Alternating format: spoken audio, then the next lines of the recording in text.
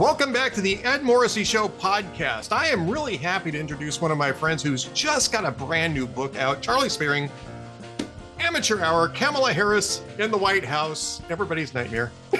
Here it is, Charlie Spiering with everybody's nightmare on the right, at least. Welcome. We don't do this very often with you, and I'm asking myself why as I'm introducing you. Oh, thanks for having me, Ed. Yeah, it was kind of fun just for a year, just buckling down and doing a long-term project. And the funnest part is just getting back out, seeing everybody's face again and talking about the book and reconnecting. It's great. It is great. It's great to talk to you again. And I'm assuming after all this is said and done, you're going to get back to doing all that great reporting that you usually do. Or maybe you got another book on the way. We can talk a little bit about that. But first off, let's talk about Amateur Hour, Kamala Harris in the White House, because let's face it, if we reelect Joe Biden, this is exactly what the outcome is going to be. Yeah, that was kind of the process of going through ideas for a book. I'd have always long wanted to do a book, and being a White House correspondent, you look at every president, and when it was Trump, it's like, well, everybody's writing books about Trump. And then when it was Joe Biden, it was like, well, they've pretty much written all there is to say about Joe Biden. But looking down the road, it's like, well, people maybe they're sick of Biden, but nobody's actually written a book about Kamala Harris, not, a sort of a critical, skeptical book looking at the life and career of Kamala Harris. And that's sort of what Democrats are staring at right now and grappling with. So that was certainly a huge part of why I decided to dive into her career and just see exactly how she got here. And I was going to introduce you with your bio, and I just was going to, off the top of my head, say that you were the White House correspondent for the Washington Examiner, which was true, but you actually were at Breitbart News. You'd moved over to Breitbart News before you did this. Yeah, I started my career working for Robert Novak until he had to step down because of brain cancer, and then I moved to the Washington Examiner for several years, and then it ultimately ended up at Breitbart for several years, covering the end of the Obama administration, the Trump administration, and then, of course, the beginning of the Biden administration, all under Breitbart. Yep. So, again, maybe we'll get to that, to the post-book phase at some other time. Let's stick with this book. You've been around a while, so you had a lot of opportunity to do this research, to understand what the issues were with Kamala Harris as running mate and vice president, and even prior to that, as a candidate for the Democrat nomination. When you go back, a lot of people didn't know who Kamala Harris was when she first emerged in in the U.S. Senate. But she had a kind of a track record in California, and as you relate in this book, it wasn't really a great track record. Right. But she did have one mentor that really mattered, and it's the one that everybody thinks it was. Yeah. No, you look in any comment section of any Kamala article, and there's lots of really crude jokes about Willie Brown. Well, taking an investigative look at it, what is the truth of their relationship, and how did he help her achieve this skyrocketing, uncanny ability to skyrocket up into California politics. And a lot of it was, he first met Kamala Harris, and Kamala Harris was 29 and Willie Brown is 60. Willie Brown is running for mayor of San Francisco. And even though he's, technically married, he's been long estranged from his wife, Blanche. And so it's kind of a dual purpose relationship, right? Willie Brown needs to prove that he can have a stable relationship with an adult woman, even though still half his age. He's trying to get away from sort of the playboy persona. He still has it, but if he's able to lock down a serious relationship, maybe that helps him in the polls. Harris is also relatively unknown. She's a assistant district attorney in Alameda County, so not even working in San Francisco at this time.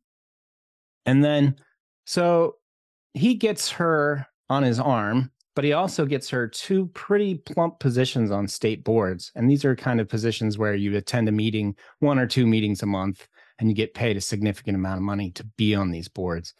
Oh, yeah. I did some research. It's about $400,000 in 3 to 4 years of her life during this early part of her career. And that's a lot of money. But then when you look at it in terms of 90s money compared to today, that's that's over $800,000 in today's money. So that certainly helped her with her career. Yeah, as a native Californian, I can tell you there's tons of these commissions, and a Mm-hmm. lot of people park their political allies on these commissions. And it's not like they're not significant commissions. There's a lot of regulation in California, and these commissions exercise quite a bit of regulatory power. And so the people who end up on these things matter, whether they're competent to be there or not. It's just really old style patronage sinecures, basically. And Willie Brown is a master of that. It was the master of that. Um, I was there during the Willie Brown heyday, so I remember Willie Brown very, I very did not well. know you were from California. That is amazing. I always kind of figured you as a sort of a Midwestern type, but Well, maybe you know temperamentally, but no, I'm a California native. I moved away in '97. okay. I was 34 when I moved out, and now I'm down in Texas, Oh which is wow. better. Yeah. I guess that's what happens to all smart people from California. They end up in Texas. You're a regular Joe Rogan pioneer, Ted. Well, I think so. If I'd gone to Tennessee, I would have been a Ben Shapiro kind of guy. But Yeah. or I think he went in Florida. Anyway, off the topic. But yeah, I mean, Willie Brown was very powerful. My uncle, who just recently passed away, was a two-term assemblyman when Willie Brown was Speaker of the Assembly. The And Ayatollah of the Assembly was his nickname. I think he coined his own nickname. he did very Willie Brownish to do that. He was a charming rogue, no matter which side of the aisle you were on. And anyway, the guy was legendary. So I mean, it's not that she was mentored under him and she had a personal relationship which allowed her to be politically moved up. I mean, that's the type of stuff that happens in politics. People just don't like talking about it too much. It was a little bit more outre with the two of them than it normally would be. But I mean, she distanced herself from him when she needed to, as you lay out in that book. Right. And that was not the end of her political success in California. She reached the pinnacle of success in statewide office as AG. Mm-hmm. How did that work out for her? Because I seem to recall that it was problematic. Right. She had a very difficult time towards the end of her, she won re-election pretty easily without an opponent with tons of funding. This is when she was San Francisco district attorney. After she ran with Willie Brown's backing on the front end, she's sort of criticizing Willie Brown and saying, he no longer matters, even though he was quietly working behind the scenes to support her campaign. Then she goes through pretty basic couple 4 years. She has a few scandals, a few incidents, but she's kind of running a middle of the road type law and order campaign. Her big comment is, or her big proponent, and she wrote a book about it right before she runs, called Smart on Crime. We're not going to be tough on crime or weak on crime. We just have to get smarter with more technology. So that was kind of a common thread throughout her career. But yeah, when she ran for attorney general, she already had the entire Democrat society lined up behind her. She also had the support of the state political elites. When you run for office in California, you're not necessarily trying to convince the voters that you deserve to be where you want to be, because it's a one-party town. You just have to convince the elites that you belong on that stage, you deserve the position, and that you're not going to embarrass them. So I guess that's sort of what she ran as. There was a former Facebook attorney named Chris Kelly, I believe is his name, who tried to challenge her for the primary, the Democratic primary, even though he spent millions of dollars. This kind of happens in California a lot, where you'll get this billionaire that wants to hey, now that I have all this money, I could just run for office and win in California. Well, no, that's impossible. Without the approval of the state party elites, you literally have no chance just appealing to the voters, no matter how much money you spend on television. And that's kind of what Kamala, she was already anointed to take position as the attorney general at the time. And then she ultimately ran against Steve Cooley in a very difficult year for Republicans. Cooley almost beat her.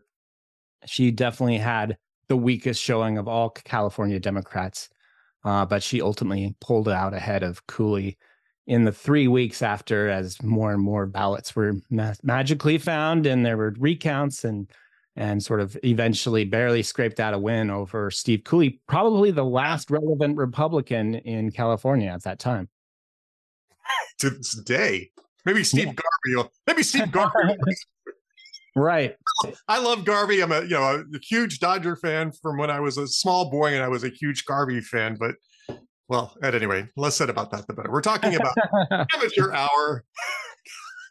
Kamala Harris in the White House by Charlie Spiering. Let's stick to that. And you're right. I mean, and you lay this out in the book. I mean, Democrats were winning those races. This is before the adoption of the so-called jungle primary too. This was when each party had their own primaries. And the other statewide races were won by double digits. All the Democrats won by double digits. Kamala Harris came in with a 0.8% win in the end.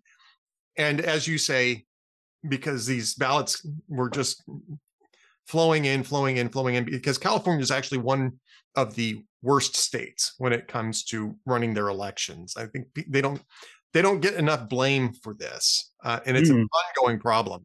Okay. They just have a terrible system. They do a bunch of mail stuff, which delays everything. They don't require it to be in before the election, et cetera, et cetera. I mean, there's all sorts of things that need to be cleaned up, but Democrats don't want to do it. So she wins election there. She gets to be AG. And then her next step is going to the Senate. So tell us a little bit about how that transpired, because again, I don't think that her tenure as Attorney General was terribly distinguished in California. Yeah, I write how she always talks about today, when she was running her presidential campaign, about how she wanted to be the one to open the doors to activists and make change happen. But I sort of outlined that even though she was Attorney General in the era of Black Lives Matter, she was also running for re-election. So she didn't support anything that the activists wanted. She did some basic, light touches of, we need to make sure our police force is more diverse, and we need to make sure we have body cameras. And I'm going to launch a body camera program for my state bodyguards, and there's only a little over a dozen. So, but it's like, this is a way to show her support for these kinds of issues without taking any really tough positions. She earned the endorsement of the state police unions and everything in California. And ultimately, she was sort of eyeing the idea of running against Gavin Newsom for governor of California. Gavin Newsom was, I think, the lieutenant governor at the time. So they're both sort of careening towards this ultimate collision, both proteges of Willie Brown, both veterans of San Francisco politics. And lo and behold, all of a sudden, Senator Barbara Boxer steps down. And Newsom is one of the first to get out and says he has no interest in running for the seat. And sort of, there's a lot of other California Democrats that are interested as well. But Kamala really sees this as something that she would actually like, right? She sort of lives in the shadow of the Obama era. She can see that the Senate could be a pathway to the presidency. It's pretty hard to run for president if you're governor of California, of a super liberal state. But hey, maybe if you're if you make your name in the Senate as some grand change maker, then maybe you can follow that same path as Obama. And I think that's why she ultimately ran for Senate. Party officials are sort of breathing a sigh of relief. They never wanted a Kamala versus Gavin fight. It was going to be very destructive. And so ultimately, she faces off against Linda Sanchez, who is a long-term congressman in California. And for people who watched politics at that time, she was just kind of an embarrassing opponent. And there were certainly a lot of funny things that we put in the book of their race between each other. And it was very easy for Kamala to sort of quickly dispatch her and get elected. And again, all the juice in these elections is on the Democratic primary side, because Republicans just they keep looking for the magic candidate, right? Which is the reason why we got Steve Garvey. Keep coming back to Steve Garvey, because the California GOP is just tragically in a very bad position in that state. And it's hard to advance when you have, in a one party state. I mean, the Democrats have been dominating the state for, well, they were pretty close to dominating it when I left in 97. And I Mhm. don't think it was too long after that. You had the Arnold Schwarzenegger, era, such as it was. But I mean, at Right. least since then, it's been all Democrats. Um, so she ends up landing in the US Senate. It's a pretty easy ride to get there. And she's Hmm. in the US Senate for, and I'm trying to recall this, she's either there for 3 years. I think she was there for That's 3 years. about right. That's about right. Three Yeah, years, right? So she gets elected as Hillary goes down in flames. And so as she's right. taking the stage, she had already ripped up her speech. It was supposed to be a triumphant speech demonstrating the year of the woman and how we were all breaking glass ceilings right and left. But with Hillary losing at the same time that she is winning, she redrafts her speech and sort of stands up and tries to cast herself as the new superhero of the Democrat Party that's ready to go fight Donald Trump. That's a huge part of what she said that night after she won. And that's kind of the mode that she's entering the Senate. As soon as she got to Washington, she gave a speech at the Women's March and was very much, this was sort of the tone that she wanted to strike as soon as she was entering the Senate. And I think in your book, I think covers this, is that there's early indications of, Vice President word salad even from the get go here. But it didn't get a lot of attention because she was one of 100 people Right. in a body. But it sort of starts to emerge when she decides that she's going to try to take the lead, her and Dianne Feinstein, try to take the lead in torpedoing Brett Kavanaugh's nomination to the Supreme Court. And I think that this is really the first time, and you detail this in your book, Amateur Hour, Kamala Harris in the White House Thank by you. Charlie Spiering. Hint, hint, hint, hint. This is available for purchase in your bookstores or online. Absolutely. Easy one click on Amazon. Easy one click. You got an audio version of it, by the way? Yes, I do. It Did you, was did you read it for yours? I did not read it myself. They suggested getting an expert to do it. So got a really great guy who's got this kind of classic Chicago type style voice of days gone by. So give it a little gangster feel. There you go. Chicago thing's kind of cool too, considering the whole Obama thing. And yeah, Yeah, it's fascinating the difference between Obama one party town and certainly Kamala one party state. This is how these kind of candidates emerge. It's very interesting the details behind that. you're exactly correct. And there are some of these details in here, but tell us a little bit. I don't want to give too much away. There's a lot of stuff that we want people to read for the first time in this book. And we're going to get to a couple of lessons that we can take away from this a little bit later on in the conversation. But Yeah, even apart from your book, I'm sorry, even apart from your book, I know that this was not a good debut for her on the national stage. I mean, she just really didn't have any clue as to what she was doing in these hearings. Uh, mhm. and maybe the fact that Sheldon Whitehouse was just absolutely bat crap insane this may have deflected some of the attention off this, but she did poorly. Mm-hmm. Yeah, in the Senate, we know of her in the Senate because every once in a while she'd get these viral clips that would come out of her pestering and witness. John Kelly, for instance, for DHS, Sessions, of course, for DOJ. And she'd get just this one moment that would go viral. But there was all, for all the successes that we saw and the content, the sort of intellectual background and of what she was actually trying to prove is kind of left behind. But for all the ones that were successes, there were a lot of misses as well, and sort of detail a couple of those from the Senate days. And certainly her fight against Kavanaugh, she was swinging wildly and really losing her temper a lot behind the scenes and just kind of, but at the same time, she was kind of auditioning because she had clearly wanted this to be her moment in the spotlight. But a lot of it fell flat. And what was funniest is that going back and looking at those Senate hearings, the Kamala moments, at one time she tries to shoehorn the whole narrative of that little girl was me into the Kavanaugh hearings and talking about how she used to ride to school on a school bus and how, in a segregated society and without without the right Supreme Court justice, maybe she would not be allowed to go to school or become a senator.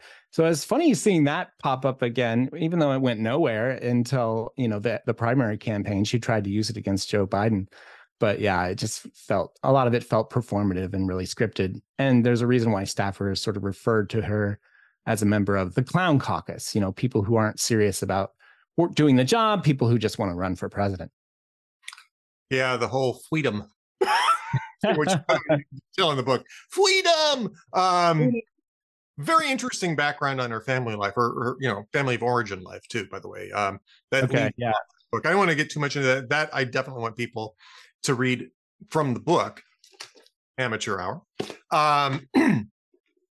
And it's at this point, though, that she's really entering the national consciousness. And, a lot of these incidents to this day are widely known, widely discussed. But you're bringing some background at this. You just mentioned this in terms of the Kavanaugh stuff about how staffers on the Hill are beginning to react to her and seeing her as an unserious person, right? You don't get part of the clown caucus by being a serious person. She's an unserious person who doesn't do her homework, isn't prepared. And that keeps coming across over and over and over again, and nowhere more so than in her campaign for the nomination, for the presidential nomination in 2020. Right. And Charlie, I just want to set this up for readers. She was all but handpicked to win that nomination. California moved its primary up that year to be one of the first primaries in order for her to win a whole bunch of delegates and dominate the rest of the primary race. You had the whole party calling for a woman of color to highlight their commitment to diversity. And she was the only person on stage that could realistically have fit that bill, right? They had women, they had people of color. They didn't have a woman of color of the stature of a U.S. senator. What happened? Yeah, it's interesting because I tracked this from when she's attorney general. The media and a lot of the talking heads in the media had already started to refer to her as the next Obama. This is kind of the way they view. This shows you how the way they view people through a lens. Like, it's not the next Kamala Harris, it's the next Obama, the female Obama. So she's already kind of being propped up to feature this, sort of be the next great person. By the time she hits the ground in Iowa, or when she announces her campaign, a lot of even Republicans and Democrats and the sort of the elite broadcasters view her as one of the strongest candidates to go against President Donald Trump. But when she hits the ground in Iowa and starts campaigning, when she starts doing debates and gets challenged on some of her issues, when she tries to define terms and tries to explain what she believes, it's a giant mess. And that's part of what I found most surprising, is going back and looking at her campaign. Yeah, we watched the debates. I was mostly focused on Pete Buttigieg during that campaign, the 2021. But yeah, going back and looking at Kamala's in detail, the signs are all there. And it's just shocking to think that people would see all that and somehow think that she was prepared to run on a national ticket and serve as a vice president. We're coming up to the end of this because I know you got other interviews that you got to get to. I want to ask you to give us one thing that you think is going to be surprising to readers coming out of Amateur Hour, Kamala Harris in the White House, a new book that you should buy. What do you think is going to be one of the more surprising revelations that comes out of your reporting there? Yeah, I think when Biden first took office, I think a lot of people expected that Kamala would be secretly running the White House from behind the scenes. And I think fewer people actually think that after seeing sort of the caliber of her political performance. But that's sort of what I find to be absolutely true. I was surprised to find how many Democrats in D.C. really don't like her or don't care for her, and they're certainly not going to stick out their neck and defend her. They really can't criticize her, though, because the way the Democratic Party is now, you criticize a woman of color for anything and you're automatically a sexist and a racist. So there's a huge behind the scenes, just everyone's trying not to talk about it, but it's so glaringly there. And that's why I was really excited to report this. It's like, you might think that Kamala has the support of the Democrat Party, but no, they're terrified by the whole idea that perhaps Joe Biden might not run for re-election. and that they might have to put Kamala up against Trump. That's their greatest fear. And I think that not many Democrats will say that publicly, but I think that's 100% where they are. And a lot of the Democrat donors are very terrified by the idea as well. They already have their sort of hand-picked candidate in mind if that ever happens. Well, if you want to know about that, you have to buy the book. Sorry, I could ask Charlie the answer to that question, but you got to buy the book. By the way, I refer to that as the Kamala Conundrum. They can't get around it. That's very, man, I wish I had thought of that. That would have made a good chapter name. Well, when you write the follow-up, feel free to steal it. I mean, it's open source as far as I'm concerned. All right. Amateur Hour, Kamala Harris in the White House. Let's hope not. Charlie Spiering is the author. He's my guest today. Go out and buy the book. And Charlie, good luck on the book. Enjoy your book tour, and we'll chat again very soon. Thanks, Ed. It's been great talking to you.